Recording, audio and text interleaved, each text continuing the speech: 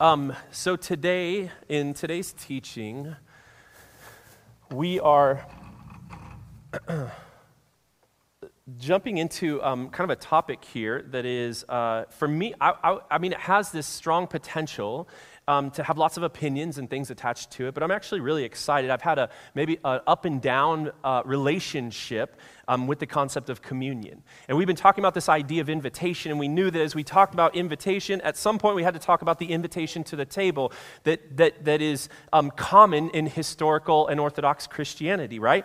And so what we want to see here is that we're going to look at all of these different various ideas as God asks us to invite Him into His life, us to invite Him into our lives, and as He invites us to follow Him, we also want to speak about what that means for us as a collective body, what that means to invite people into our lives, what it means to invite people not just to our common table together, but also our tables inside of our homes. And so today, you might know this as the Lord's table. You might know this as the Eucharist. You might understand this as Holy Communion, maybe just communion as the common table, the agape feast, or the breaking of the bread. And as we know it here today, we call it communion.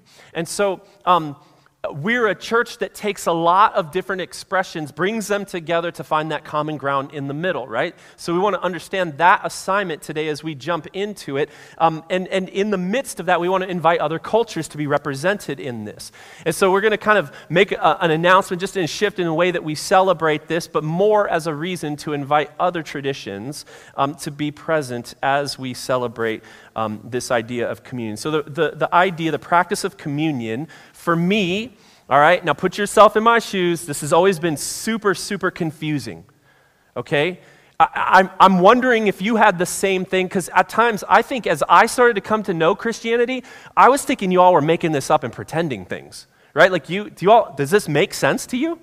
Right? When you come in, so think coming from no context, no understanding of Christianity, having no idea of what any of this stuff was, and then the guy up front says, okay, now let's partake together in eating the body and drinking the blood of Christ.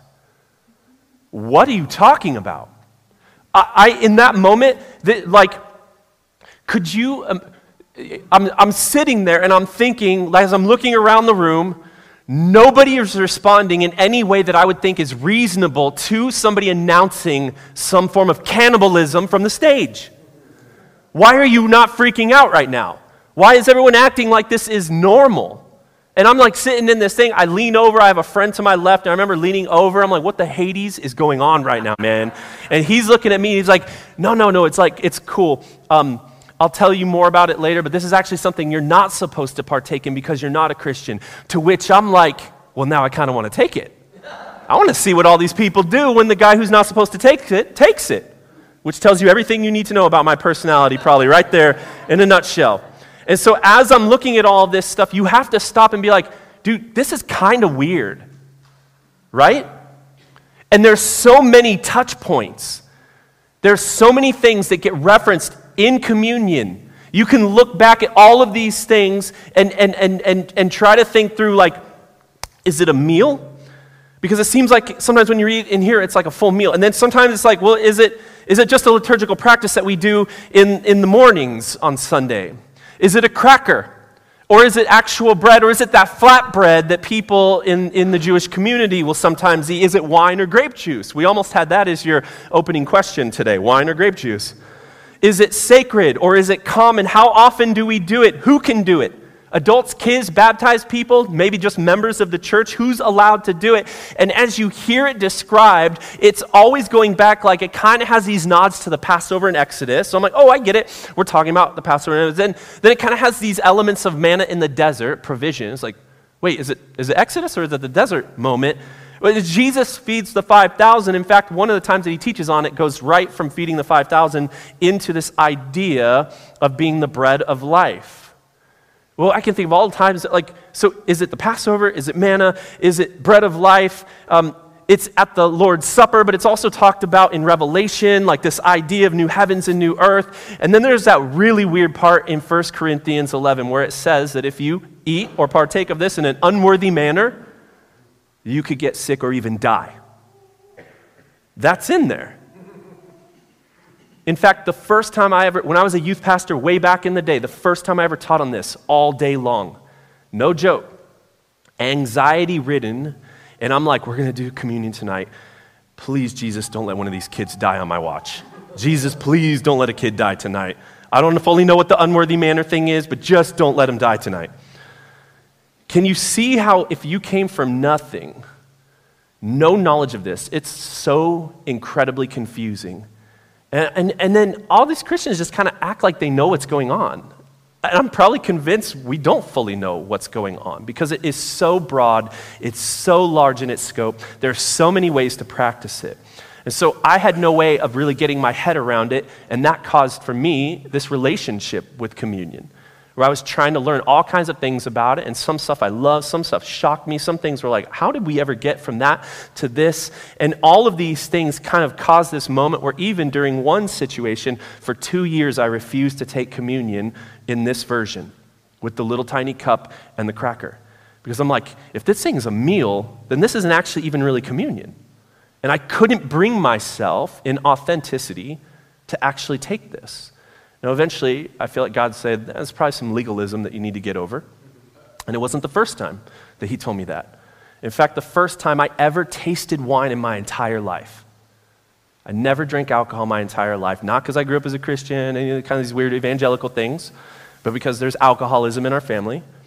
The first time I ever tasted alcohol was over communion, and I was at a very high liturgical church for, I think it was a Maundy Thursday service. My friend invited me, she was singing, we were hanging out.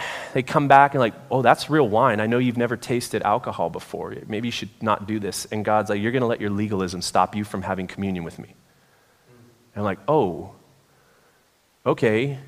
And I really loved that I could tell people I had never tasted alcohol. That was like one of those things I could be like, yeah, never. Nope, yeah. Isn't that cool? Isn't that so different than the rest of you? Yeah. So I'm giving up that ability. God's confronting legalism in me. He's confronting hubris inside of me. And I tasted alcohol for the first time by taking communion. All of these things that I want us to kind of bring together, and I'm going to just say my agenda from the front end so that you're not trying to figure it out through all of the storytelling. If I have an agenda today, it's that there are lots of ways to observe communion. And we might have some really, really strong preferences in this room about it, but we can observe it by looking around at a plethora of traditions, seeing what they emphasize, seeing what they look at, seeing all the different ways that they tend to elevate different parts of the beauty of this, and learn from each other. But in doing that, you may have to let go of some of the things that you're holding on to so strongly now, some of the traditions that you taught, and maybe were crystallized at some point as orthodoxy along the way. So there are traditions who take these things and they pass the plate and they say things to each other, like the bread of Christ broken for you, the blood of Christ poured out for you. Traditions that offer it daily by ordained priests, and they come forward to receive it. And then I would have you come forward and hold the cup, and maybe you would do intinction where you grab the cracker and dip it in and then put it on your tongue. There are traditions that believe that this practice is attached directly to a meal, and the only way to take it is actually to have a meal at a dinner inside of a house and a real table. Right? That was me for a while. And some take it yearly like a Seder because it's tied directly to the Passover meal inside of Exodus. And taking a look at this kaleidoscope of different ideas and perspectives, I think the gravity of some of the practices, just for me, I understand this isn't a salvation issue, this isn't a hill to die on, but it is so important. This is one of the few things Jesus tells us that we're supposed to continue doing. If you know who Jonathan Edwards is, he's a famous theologian. He got fired from his church, I think, after serving for 30 years. They had a disagreement on communion, and they all voted, I think, 90%, you're done, bro. Get out of here. There's a weight to this sometimes that I think is either the challenge is we're not thinking highly enough of it, so let's maybe elevate that, or times that maybe we think too highly of it, and we need to de-emphasize it. And so when we're preaching on this today, we do have some changes, like I said, for at least the next quarter or so. We're going to not take communion every single week as we have been in our practice, and as the tradition that planted us would have said. And so we may come back to that. That's not like it's a done deal. But the elders, we wanted, and I and the pastors, we wanted to allow some time to shift some emphasis in this, bring in some other traditions, and to ask God what maybe he would want us to do. All right? The best way that I can think of framing this idea of communion is through these three things. And I got a little bit of it up here just so it wouldn't take too much time. And I want you to see we got the history of communion that shapes it. We have the holiness of communion, and I drew this little continuum, this little spectrum, depending on how common you think these elements are or how sacred they are, and you may find yourself anywhere on this spectrum. That's going to then emerge something that I'm going to call components. They might be questions, they might be aspects, it might be that you think of one part of communion over the other, and then I'm just going to kind of, as an example, there could be anywhere from 1 to 100 questions, components, or pieces of this that one tradition might say, this is the most important aspect, or not this. And then that other tradition is like, no, this is the most important practice, and not this part of it. And so all of our ways inside of history, this kind of the twists and turns of the context that you live in has shaped the way communion looks. The practicalities, which maybe we don't always like to admit, they shape the way that we view these things. And then that practicality often gets crystallized into, this is the way communion has to be done. We're way more influenced by that than we realize. The holiness and where you fall on this scale, when you take these two worlds and squish them together and you start to interact with all the different things that you might believe in here, it plops out all kinds of questions on the other side, like who can serve it?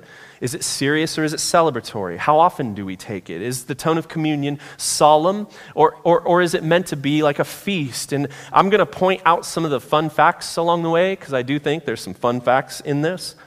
But I'm going to reference these things over and over, and at the end come back to some of these components and answer them. But I think in knowing the history and kind of the idea of mixing in how holy do I think this is, or how close to the common elements of a dinner table might it be, that will actually answer and clarify these. You can almost say, well, your answer to this will depend on what you think of this and where you landed on this. Well, yeah, your answer to this question will actually just be kind of answered somewhere in the telling of these two things.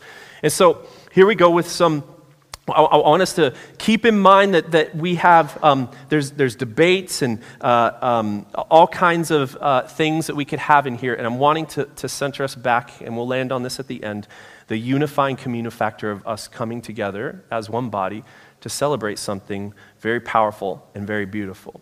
So the first things first, I want to start at the beginning, but it's kind of the beginning. It's not the full beginning, and you're going to see what I mean by this. So if you have your Bibles with you, the most famous verse attributed to communion is Matthew 26 through 30. And I think I'm actually going to read from 17. I tried to shorten it for the sake of time, but I think we need it all the way back to 17. Matthew 26. Oh, great, we do have 17. Perfect. All right, so listen up. It says this. On the first day of the festival of unleavened bread, the disciples came to Jesus and asked, where do you want us to make preparations for you to eat the what? The Passover. He replied, go into the city to a certain man and tell him, the teacher says, my appointed time is near. I'm going to celebrate the Passover with my disciples at your house. So the disciples did as Jesus directed them and prepared the Passover. When evening came, Jesus was reclining at the table with the 12, and while they were eating, he said, truly, I tell you, one of you will betray me. Weird situation in the middle of a meal, but all right, Jesus, do plenty of weird things. They were all very sad and began to say to him and one another, surely you don't mean me, Lord. Jesus replied, the one who has dipped his hand into the bowl with me will betray me, which I kind of like to be, in the humor of my mind, I imagine it happening right then, and then Judas is like, no, he calls him out right in the middle. But it's important to note that he was at the table. The Son of Man will go just as it is written about him, but woe to that man who betrays the Son of Man. It would be better for him if he had not been born. Then Judas, the one who would betray him, said, surely you don't mean me, Rabbi. Jesus answered, you have said so. And here's the more familiar part. Now as they were eating, Jesus took bread, and after blessing it, there are very specific blessings that Jewish people recite over the bread. In fact, they will sometimes, if they don't have time to recite those blessings, will choose not to eat bread that day, all right? Because it's a kind of a long liturgical prayer. They broke it and gave it to the disciples and said, "Take, eat, this is my body." Okay, so pause really quick. You could already begin dividing up into categories right now in terms of what you want to emphasize in church history and what you think holiness might be inside of this moment, right? You have this idea of traditionally we place the emphasis on a couple of different questions. What meal is happening? What's the Passover meal? There's some debate about that, actually, but I think for the most part we all agree he's in the middle of the Passover meal. Is this meal important? Because it could be any meal celebrated commonly so that at any moment in the day, because you got to eat, you could stop and remember Christ. Do you see the beauty of that emphasis? If I think this is a common element, there's always bread and there's always wine at every meal, so we actually have the opportunity to celebrate Jesus at every single meal. That's a great reminder on a regular basis. Or is it important to note the meal because it's specifically the Passover meal, and so we're trying to put the emphasis very specifically on the Exodus? And so a Jewish roots perspective would say this is a meal that is meant to be celebrated only once a year at the Passover, kind of like a Seder would be celebrated. Or did Jesus just seem to be making a big deal out of this moment? It's the Last Supper, and he is literally initiating something brand new for this moment. Well, it can't be brand new, because inside of this history, we already know that it's looking back to, and I'll put a little, that's my best pyramid that I've got for you today. This Passover moment where all of these people came out. These are the heads that I got here, little stick figure people, but you get the point. All of these people leave Egypt. So we know it has a history that has a breadth of going all the way back to Exodus. But as you're going to see in just a few minutes, it also has itself stuck into the future. The Passover meal is so important because it's often one of the aspects we forget in the midst of this. So that's, we've got bread, now we have another element, it's the cup, right? Verse 27 says, "And he took a cup, and when he had given thanks, he gave it to them, saying, 'Drink of it, all of you, for this is my blood of the covenant, which is poured out for many for the forgiveness of sins. And I tell you, I will not drink again of this fruit of the vine until that day when we drink it new with you in my Father's kingdom.'" A very important statement. "And when they had sung a hymn, they went out to the Mount of Olives." So two things I want to point out. First is that Jewish people at a Passover meal drank 4 cups of red wine to remember 4 different aspects of Exodus. The fourth one being not quite realized because it looks to the future over here. And so what you have is the cup of sanctification revolving around this part in Exodus where God said, "I will bring you out." Then the cup of deliverance revolving around the plagues and the judgment, "and I'm going to deliver you." Then the cup of redemption or blessing, "and I'm going to redeem you." And they get out of Egypt, but this last one, the cup of praise, hope, tends to have this connotation of the kingdom of the future, the restoration of all things. "I will take you for my people." And when Jesus recites that, he is actually offering up this he's parlaying the emphasis of that into this new kingdom idea that we're going to see in just a second. That's kind of like this giant banquet table. And I can't go to the end because it's infinite, right? It goes all the way, I don't know, however you want to see that. And imagine people just lined up. Now, I don't know if it's going to be one long giant table. That's a giant, giant table.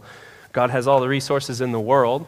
But we have these two worlds suspending communion in the middle of it. The history of Exodus and remembering, but also Jesus saying that at this 4th cup, we're actually going to tie this to it. He does so by using a vow. Did you catch that? I don't know why Jesus went out of his way to do that. He says, I tell you, I'm not going to drink any wine again until that day when it comes. Now, maybe he knows he's not going to have an opportunity between now and when he dies. But what he's doing, again, is that he is connecting this idea. Think of this vow like we do today, just to bring emphasis to something. Like, believe me. Like I swear to you this is true. That means that what I just said, I'm trying to emphasize. Like, it's true. It's not just true. I swear to you it's true. On my mother's, whatever, you could bring these things in, right? Gen Z, right? On God, this is happening. So Jesus has got this thing. He said, I will not eat any such and such thing until this happens. And he says, wine, until the kingdom of heaven comes, the new heavens and new earth. So he's emphasizing it. He's using these cups that are creating this sort of timeline, leaving the last one open. In fact, often during Passover, they don't drink that last cup as a way of saying, we haven't yet realized that. But that cup will be drunk will be partaken of with all of you in this banquet table, new heavens and new earth. So in this moment, Jesus is suspending this thing between these two things. We have an ultimate Passover meal. We often call it the great banquet table. When the Lord, this is Isaiah, when the Lord Almighty will prepare a feast of rich foods for all peoples, a banquet of aged wine, the best of meats and the finest of wines. Amen. When the Bible had promised this unending supply of wine in Amos 9:13 through 14. So not only that, but it's endless in its ability to be partaken of. And when Revelations tells us then that we are going to see in attendance every people, language, and nation at this place. This is just the beginning, y'all. Think about all that we bring to the table when we celebrate communion. Now I say, one of the things that I want us to note here is you can't, for the most part, none of us think of Passover when we take communion, correct? You can't remove it from the context of Passover. It framed everything that Jesus was doing.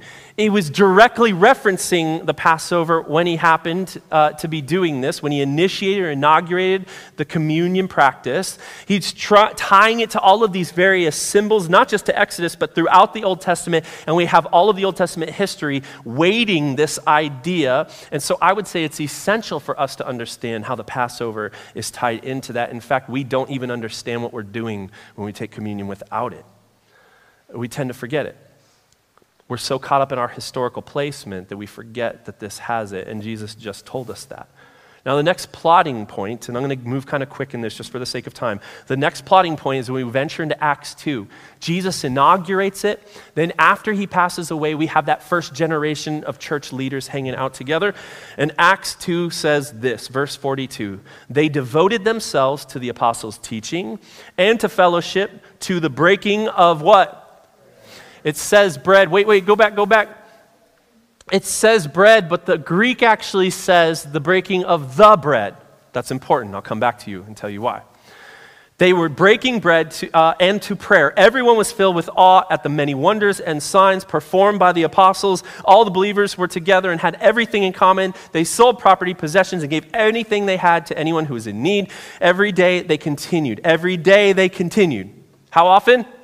Every day they continued to meet together in the temple courts, and if you forgot it, there's lunch as well. They broke bread in their homes and ate together with glad and sincere hearts. It's like the writer of this is one of those awesome youth pastors. He's like, there's going to be pizza and all kinds of crazy things, but there's pizza. And did I tell you, we're going to have pizza? Like everyone show up because there's going to be bread and food at this. It's a great evangelism strategy.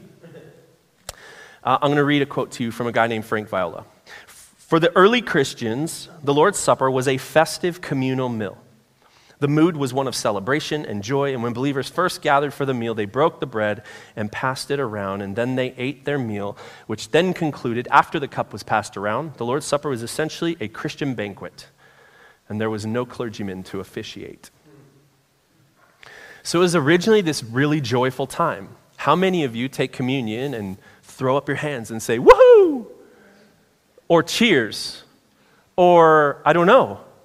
It's almost always solemn and quiet and reflective. So it was originally this joyful time. They got together not even weekly, but daily, at least weekly, wherein the extended household, all of their oikos, would gather and share a full meal. It was a fun event. It was like a family reunion. Your favorite foods were probably there.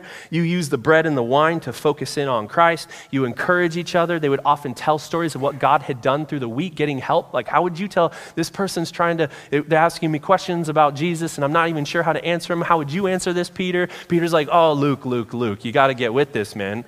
All those degrees, and it's not helping you one bit in this situation. And so they're having these conversations, encouraging each other. They've been beat up throughout the week, maybe literally, right? They're prophesying over each other, it tells us. They tell testimonies of what God has done. So the first question I have for us is, how do we know that this meal was communion at all? You could read that Acts and just be like, they're just breaking bread. We all do that. Well, that definite article, breaking of the bread, tells us that this was talking about communion, and communion was present whenever they would do those things. Then we have other extra biblical materials that support that as well, talking about the Christians in the early church. The second question is, how did it change from this big joyful meal in someone's living room to a symbolic elements that we use today, often served by clergy only in some services? Well, in the second century, we're talking that next generation, or maybe next 2 generations, the bread and the cup began to be kind of separated from the meal as their own thing, right? Just any kind of practice, you begin to see it evolve through time, and it just slightly changes in 1 degree, turns into a couple more degrees. And what's happening is some believe that the reason for that separation was that they didn't want any unbelievers who are participating in their gatherings to be able to be a part of it because they felt like it was sacred. It would be profaned. That's one speculation. Some believe it was just simply logistics. Convenience, which makes way more decisions for us than we're probably likely to admit on a day-to-day basis, right? It just became hard. The church is growing. It's becoming more institutionalized. And so it's like, man, I don't know.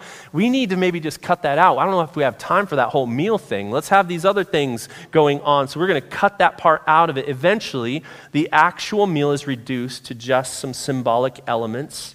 Probably around the 4th century, it was solidified that it was just these kinds of things.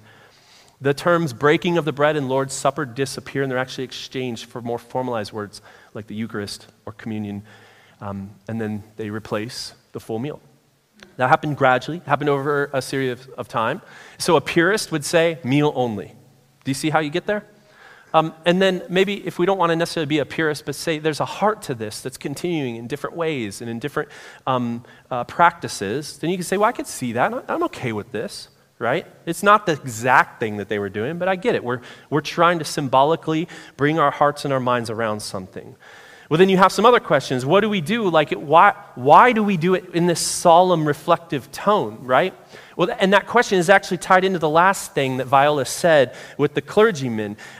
Because what happens is you start to place a little bit higher emphasis on the serious nature of what you're doing, right? And it is serious, but it's also kind of common as well. Where do you fall on this? Once again. And so a higher emphasis is placed on Jesus' death than the resurrection.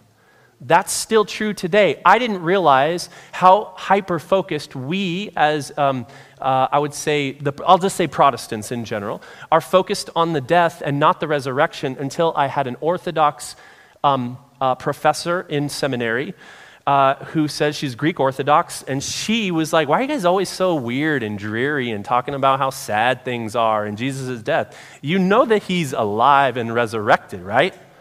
And I'm like, do we do that? And she's like, yeah, you ascribe to, and there was a term for it, I can't remember it. It was Christus something, and we ascribe to a theology and an orientation of Christus Victor. So when we celebrate communion, it's joyful. I'm like, oh, okay. I didn't realize I had a position by default until I realized there was another position. Amen. So is everything that you're probably going to encounter with Jesus, right? Death is emphasized, and then the serious nature, and we're going to read this, 1 Corinthians 11, which talks about the possibility of death and sickness attached to this. If you take it in an unworthy manner, it gets amped up to where this is dangerous if you come in with the wrong heart. But let's read it. 1 Corinthians 11:17. In the following directives, I have no praise for you, for your meetings do more harm. Did I do them in the following? Yeah, cool. For your meetings do more harm than good. In the first place, I hear that when you come together as a church, there are divisions among you. And to some extent, I believe it. No doubt there have to be differences among you to show which of you have God's approval. So then, when you come together, it is not the Lord's Supper you eat. For when you are eating, some of you go ahead with their own private suppers. As a result, one person remains hungry and another gets drunk. Don't you have homes to eat and drink in? Or do you despise the church of God by humiliating those who have nothing? There's an equity situation going on. You catch that? What shall I say to you? Shall I praise you? Certainly not in this matter. For I receive, this is the familiar part, from the Lord what I also passed on to you. The Lord Jesus, on the night he was betrayed, took bread, and when he had given thanks, he broke it and said, "This is my body, which is for you. Do this," how often? "In remembrance of me." How often? It doesn't tell us. Just do as often as you do, when you do it, at the point when you do it. Upon doing this, the emphasis is remember him, not the amount of time you use. In the same way, after supper, he took the cup, saying, "This cup is the new covenant in my blood. Do this whenever you drink it in remembrance of me. For whenever you eat this bread and drink this cup, you proclaim the Lord's death until he comes." And we usually stop there, but it continues. "So then, whoever eats the bread or drinks of the cup of the Lord in a" what? "Unworthy manner will be guilty of sinning against the body and the blood of the Lord. Everyone ought to examine themselves before they eat of the bread and drink from the cup. For those who eat and drink without discerning the body of Christ eat and drink judgment on themselves." That does sound pretty serious. Verse 30, "That is why many of you are weak and sick, and a number of you have fallen asleep." He's a really nice way of putting it. It's the Midwestern passive-aggressive way of saying you're going to die. "But if I were more discerning with regard to ourselves, we would not come under such judgment. Nevertheless, when we are judged in this way by the Lord, we are being disciplined so that we will not be finally condemned with the world. So then, my brothers and sisters, when you gather to eat, you should all eat together." He comes back to that first accusation, right? That you're separating yourself out, and some are eating to their full, some are getting drunk, and some are getting none. "Anyone who is hungry should eat something at home." Like, just eat before you're home if you're going to be that hungry. "So that when you meet together, it may not result in judgment." Okay, so catch the logic, and again, over a period of time, because there's a lot. We talked about this anchor, we talked about this anchor, and now we're dealing with all of the history of the entire church for centuries in the middle of it, and over time, things evolve into new things. And what's happening is they're coming together over a full meal, they're hanging out, and while this is talking specifically about church members who are dishonoring the supper by not waiting for their poor brethren to eat with them, as well as those who are getting drunk on the wine, you can see how you could possibly apply this to other things, right? Those are specific things mentioned, but, I mean, it makes sense. Like, when we get together, let's work out our disagreements together. Have I sinned against you? Well, let's do that before we break bread together. You can kind of see this reasonable, like you're applying it to any sin. And if you really want to ramp that up, again, there's some reasonableness to it, right? To the extent that you justify some level of self-reflection, but if you really want to amp up the fear on something like this, then you start telling people, "Hey, like, I saw that thing you did the other day. You're going to take communion? I mean, I don't want to be picking up dead bodies after the service. Hey, that thing you did to me is real messed up. You want to make that right before you drink judgment upon yourself?" Now start to institutionalize it. Those sins are really rough. You want to make sure you pay penance before you go in to take communion. You want to really lay on that fear, you can take it way out of context and just point out every tiny little thing. Make it real serious, real solemn. Make a time where you stop and reflect on it. Make sure everyone gets that they're as off balance, as dirty of a sinner as they could possibly be. And by the way, you can make that right just by stepping over there and paying the priest to absolve your sins.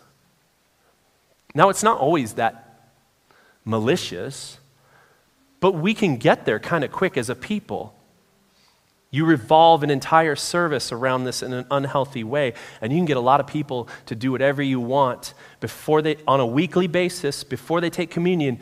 We're going to make sure that we get everyone right and that we get everyone where we want them to be. And we're going to make this so serious that they won't have any choice but to listen to us. So you can see how things like this are used institutionally to control. All of this is in process before the 3rd and 4th century. You add in other things like Constantine in the 3rd century, where he makes Christianity the state religion, and a lot of things change in the midst of that. Other biblical ideas of the altar, right? If you have a problem with your brother, drop your sacrifice at the altar, go deal with that before you come back. That's not talking about communion. But we conflate those worlds. Catholicism solidifies these things along the lines of their historical kind of proximity. I'm not trying. I know there's Catholics, post-Catholics, wherever you find yourself in here. I'm not trying to hate on that. But what I'm saying is they institutionalized some of these things in a very real way, so that they became the way to do this stuff. And there's all kinds of baggage along the way. Along with it, the doctrine of transubstantiation. I don't have a lot of time to say this, but I've been in a Catholic service where somebody actually stole one of the pieces of bread, and the priest lost his mind in front of the not unreasonably, if you think this is literally the body of Jesus and literally the blood of Christ. He stops in the middle of the service. He's like, that woman who was sitting right there, she was blonde. She took, and I remember he said she took the body of Jesus and she threw him to the ground. She threw him to the ground. So for whatever she did, she was attempting to kind of perform a kind of sacrilege in front of this priest by throwing it to the ground. And you can see how, if you got it this dialed in, you're going to freak out if someone does something like that. All right? Protestants, for the most part, have separated themselves from a lot of those things, but actually, this is really just Catholic light. Right? We had the meal, then it gets changed into this institutionalized thing, and then we kind of deformalize it a little bit. But really, what we're doing here is just kind of a post-Catholic kind of symbolic thing that we have going on here. So what I want to do is there's so much more inside of this history, right, that we could point to. In fact, one fun tidbit, why do we use grape juice? Well, because maybe wine isn't good for everyone. There's some good legitimate reasons. Did you know that a Catholic or a Methodist preacher named Welch, that name should be familiar, decided, because he was a part of the anti-alcohol movement of the 1800s, he decided to figure out how to make wine without alcohol. It didn't exist before that. So he pasteurizes it, figures it out, makes a great deal, finds an opportunity, makes a great deal with the Methodists to make this the drink you use. And grape juice, does it with the Baptists, does it with a few different people, and now we think grape juice is normal because of somebody's great deal in the 1800s. Well done, Welch. You did it. So what I don't want, again, what my hope here, I'm not trying to demonize all of these different moments. Not everything was malicious, but there have been malicious things. There have been opportunists along the way. There have been moments wherein history shaped what this thing looks like to the point that we don't even know what's what. Do you see what I'm saying? I don't even know. That's why I stood there for 2 years. I'm like, I don't even know what's real anymore. I don't know if I believe any of this stuff. And then I just decided to back off for a little while. 2 years later, I'm leading worship at a church, and someone is so nice, and they grab their elements, and they put them right in front of me.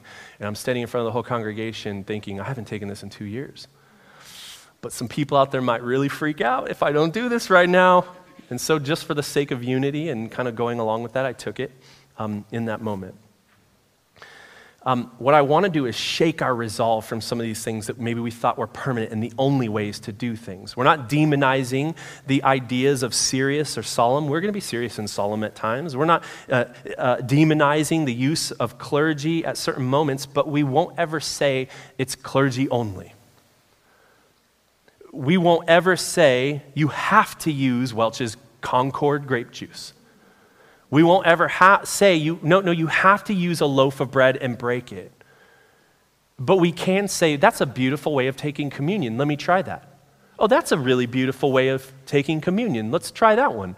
Oh, wow, I didn't know that you all did it this way. Let's try, in your house churches, take communion together. We have an online resource that helps you to kind of frame all of that stuff. And what I want you to do is to step back once again and just kind of appreciate the beauty and creativity of all the different ways that God's people have done this, but we have to know where it came from, right? So we're not just blindly walking into all of these things. So I want you to step back and think about what part of the history do you tend to get caught up in? What part of the history do you tend to latch onto? Where do you fall on the spectrum of, is this very common, or is this something that's meant to be very sacred and solemn, right? Not using it against anyone or pointing the finger from this side to this side. Like, you don't think highly enough of communion. Well, you think overly about communion, and we can point fingers all day, but we're all here somewhere. And once you bring these variables together, you start to ask other questions. I'm just going to rapid fire them, and I'm going to give you one last encouragement before we take communion together today. You have this sense of asking the question, well, what is the symbolism? I think the symbolism is already built in, right? The wine or the juice is the blood of Christ. The bread is the body of Christ, or cracker or flatbread, whichever way you want to take it. I've been in situations where a bunch of kids on a beach wanted to take communion at the end, and they're like, well, we don't have the stuff to do it. And the pastor's like, grab the chips, grab the Kool-Aid, and let's take communion together. And in that moment, it wasn't about the elements. It was about the heart that these kids wanted to commune with Jesus. What can we use? I mean, I had a professor once as an Asian man who said, we don't actually have a lot of bread in our culture. Have you ever thought about putting rice out for communion? My mind blew, you all. Like, in that moment, I was like, what? But it says bread. But culturally, there needed to be some kind of translation, right? Who can take it? You may want to ask yourself about some of these things, like, are you coming in with a heart that is an unworthy manner? And I don't even have a full definition of that, because I think you could appropriately just ask God, Lord, before I take communion, would you just reveal to me if there's anything separating us relationally, or separating us in the body relationally, right? You could do all of those things, have that reflective time.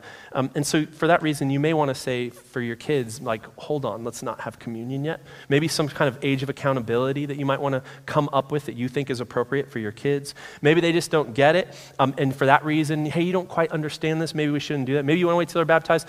That's up to your discernment. In our family, we have it pretty open. Our kids take it because we lean on that kind of common table, and it's in a meal situation, okay? Inside of this, you can kind of think of the way that different disciplines are gauged, right? If you think about common versus sacred, down here, what you're kind of doing is there are certain practices in the Christian walk that are very common. You should be reading your word on a daily basis. You should be praying at all times without ceasing, right? And then there's things that kind of have these higher elevated sense. And so as you think about this, there are some churches that will say there are 4 things, practices, that they don't call just practices, not even just ordinances, they are sacraments. Something supernatural is happening. Communion, baptism, and marriage are often inside of those. Marriage was de-escalated by the Catholic Church along the way for certain reasons. Foot washing is sometimes one of those high things that we believe that some traditions would believe are a part of the highest level of sacredness, all right? And so you can see this as a discipline, just a liturgical practice that we take. It could be an ordinance, which means it's uncommon, but maybe not supernatural. They're just symbols, or maybe just something above that. We're not sure.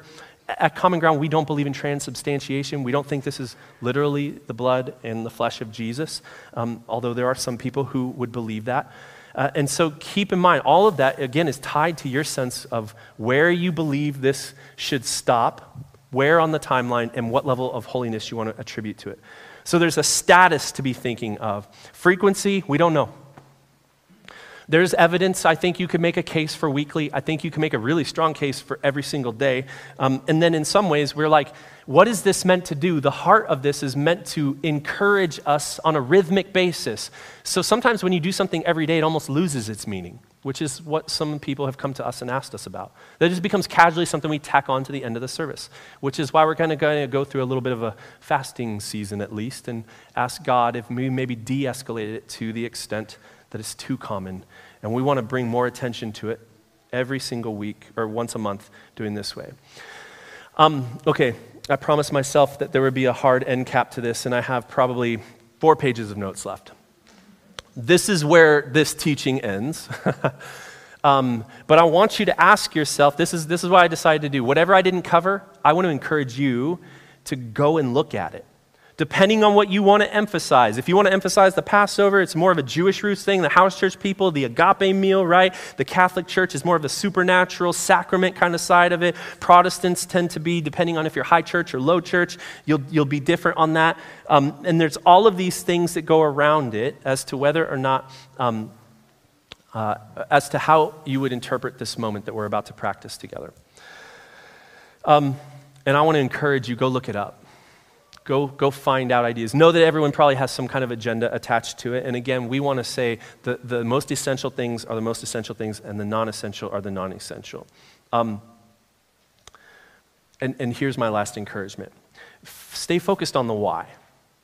Not the how, not the what, not the how often's, but remember that all of these things have happened in our history and shaped it. Remember that we all might fall differently in this, but that it is meant for us to stop and say in the middle of our busy weeks, God is here, God is present, God is not just external. We take these elements, they go inside. You are what you eat. Jesus is in you. There's something mysterious and powerful. To understand that we share a life in Christ and with Christ, that our discipleship of Jesus is of a cruciform sense because it is a reminder of the blood and body that was given. Jesus did die on a cross, and thank God he also resurrected. So consider where you're at on all of these different ways, and I wanted to read this last verse on communion because it brings us all the way back to the unity. 1 Corinthians 10 says, "Therefore, my dear friends, flee from idolatry, and I speak to sensible people. Judge for yourselves what I say. Is not the cup of thanksgiving for which we give thanks a participation in the blood of Christ? And is not the bread that we break a participation in the body of Christ? Because there is one loaf, we who are many are one body, for we all share the one loaf." And so today we have communion presented here up front. I'll go ahead and have the band go ahead and step up. I know I'm pushing us just a little bit. We try to get out of here by 11:30. After this, we will dismiss and be done for the day. But what we want to do is to symbolically have everyone, instead of going to the stations, come up to this one table. You can grab from the cracker and the grape juice here. If you are concerned about some sanitary purposes, go ahead and grab one of these, and I think this one here is gluten-free as well. We have an open table, meaning we don't fence it in. We let you decide whether you are worthy to come to the table. And so I'm going to pray for us as we end today and ask for us to be a unified body around the table of Christ, around the elements that remind us of the history and future that we're suspended between. Father, thank you so much for rites and ordinances and sacraments and practices and disciplines and rhythms of life that we get to come and say, we might have forgotten, but if all else fails, at least we get to come around the people of God and remember what you've done and remember the body and blood that was given for us on some kind of rhythmic basis. So teach us over this season, Lord. We do want to reflect on our hearts. So God, right now in our hearts and minds, will we just ask you to make our hearts right, to make our relationships right, and that we would gladly come together in this symbolic moment to partake of the blood, or the bread and the blood of Christ. We love you, Jesus. And we ask for this all right now in Jesus' name. Amen. Whenever you're ready, you can go ahead and come up. You can form two lines, one on the left and one on the right.